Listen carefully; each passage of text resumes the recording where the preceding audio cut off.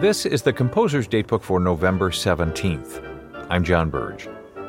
November 17th, 1878, marked a milestone in the career of the 37-year-old Czech composer Antonin Dvorak. For the first time, Dvorak engaged and conducted the orchestra of the Provisional Theater in Prague in a concert entirely of his own works, including the premiere of a new Serenade for Winds.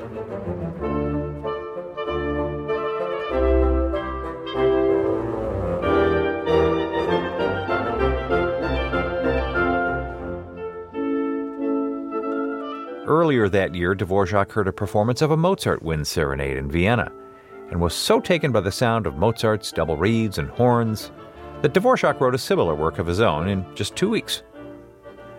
Dvorak added to the open-air feel of Mozart's 18th century wind serenades by including lively 19th century Czech dance rhythms.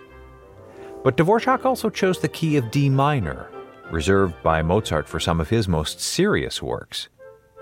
That enables Dvorak's serenade to seem both somber and upbeat, infused with musical shadows and sunlight. The new serenade was well received in Prague, and also in Vienna, where one of its biggest fans was Johannes Brahms, who wrote, "A more lovely, refreshing impression of real, rich, and charming creative talent you can't imagine. I think it must be a pleasure for the wind players." Composer's Datebook is produced by APM, American Public Media, in collaboration with the American Composers Forum, reminding you that all music was once new.